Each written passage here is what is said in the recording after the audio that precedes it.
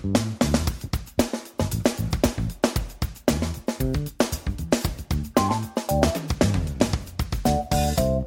and welcome to Savannah Alalia TV, where you learn to listen to your intuition and create a life that you love. There are no gurus here because you are your own guru, and I am simply here to remind you to pay attention to the guru inside of you. Unsure if you have a guru inside of you? Trust me, you do, because we all do, and when you learn to listen, that is when the magic happens in your life.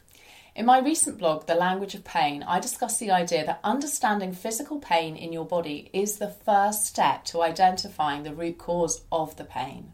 This might sound obvious when it comes to physical pain, but the same is also true for emotional pain. You are probably familiar with the age-old doctor saying, "Tell me how much it hurts on a scale of 1 to 10, with the idea that the more painful the situation is, the more serious it is. Today I want to talk about what happens after you get to the number 10. What does your body do?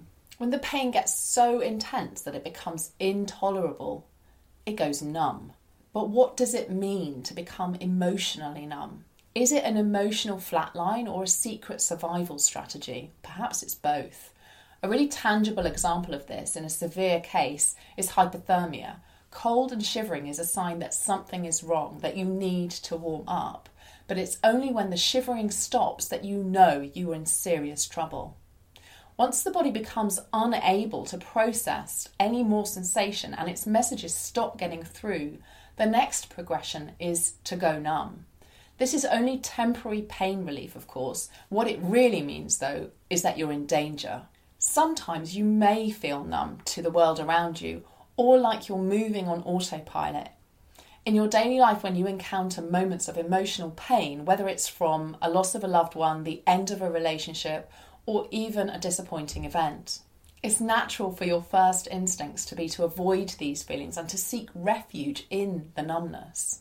This refuge can be a defense mechanism against feeling deeper pain, because the more you rely on an emotional or physical crutch to override what you're experiencing as a negative emotion, the more protective cotton wool stuff you are putting around yourself. You end up dull to your connection, to your emotional self in all aspects. By being numb to pain, you are also numb to pleasure and emotional connection, which inevitably leads to feeling empty and isolated. I believe there is true beauty in the roller coaster of human emotions. Without feeling the lows, you're unable to feel or value the highs. By being present in all your emotions, you become more authentic, which allows you to grow and heal. As philosopher Albert Camus wisely declared, "In the midst of winter, I find there was within me an invincible summer."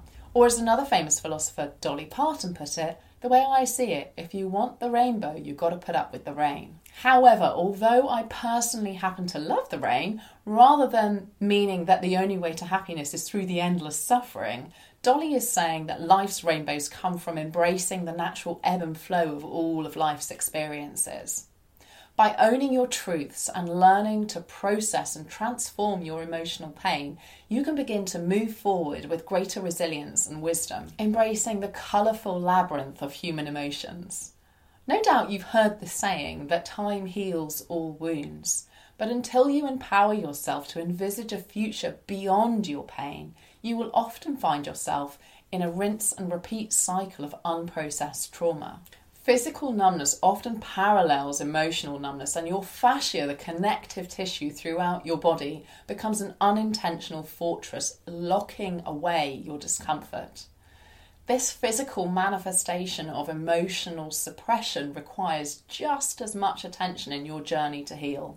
If you're new to the concept of fascia release or unsure about how to incorporate it into your healing journey, feel free to leave a comment below. Hippocrates said healing is a matter of time, but is also sometimes a matter of opportunity. It is your responsibility to create this opportunity. Start by removing any of your protective cotton wool and acknowledge that being numb is no permanent solution to pain, and open yourself up to the potential for healing. I'd love to hear about a time when you allowed yourself to remove the protective cotton wool and truly feel your emotions, when you faced the rain to experience the rainbow in your life. Was it scary? Did it change your perspective? How did it impact your healing process? Share your stories in the comments below and let's start a discussion about embracing your feelings and growing from your pain. Remember, your experience could be a beacon of hope for someone else who is navigating through their storm. Let's spread the warmth of our shared invincible summer. Remember, trust your instincts, follow your intuition because the world needs your voice and the magic that you bring to us all. Jump on my mailing list to stay reminded and connected with your intuition and some special things I only share in email. I look forward to chatting with you next time on Savannah Alalia TV. Take care and talk soon.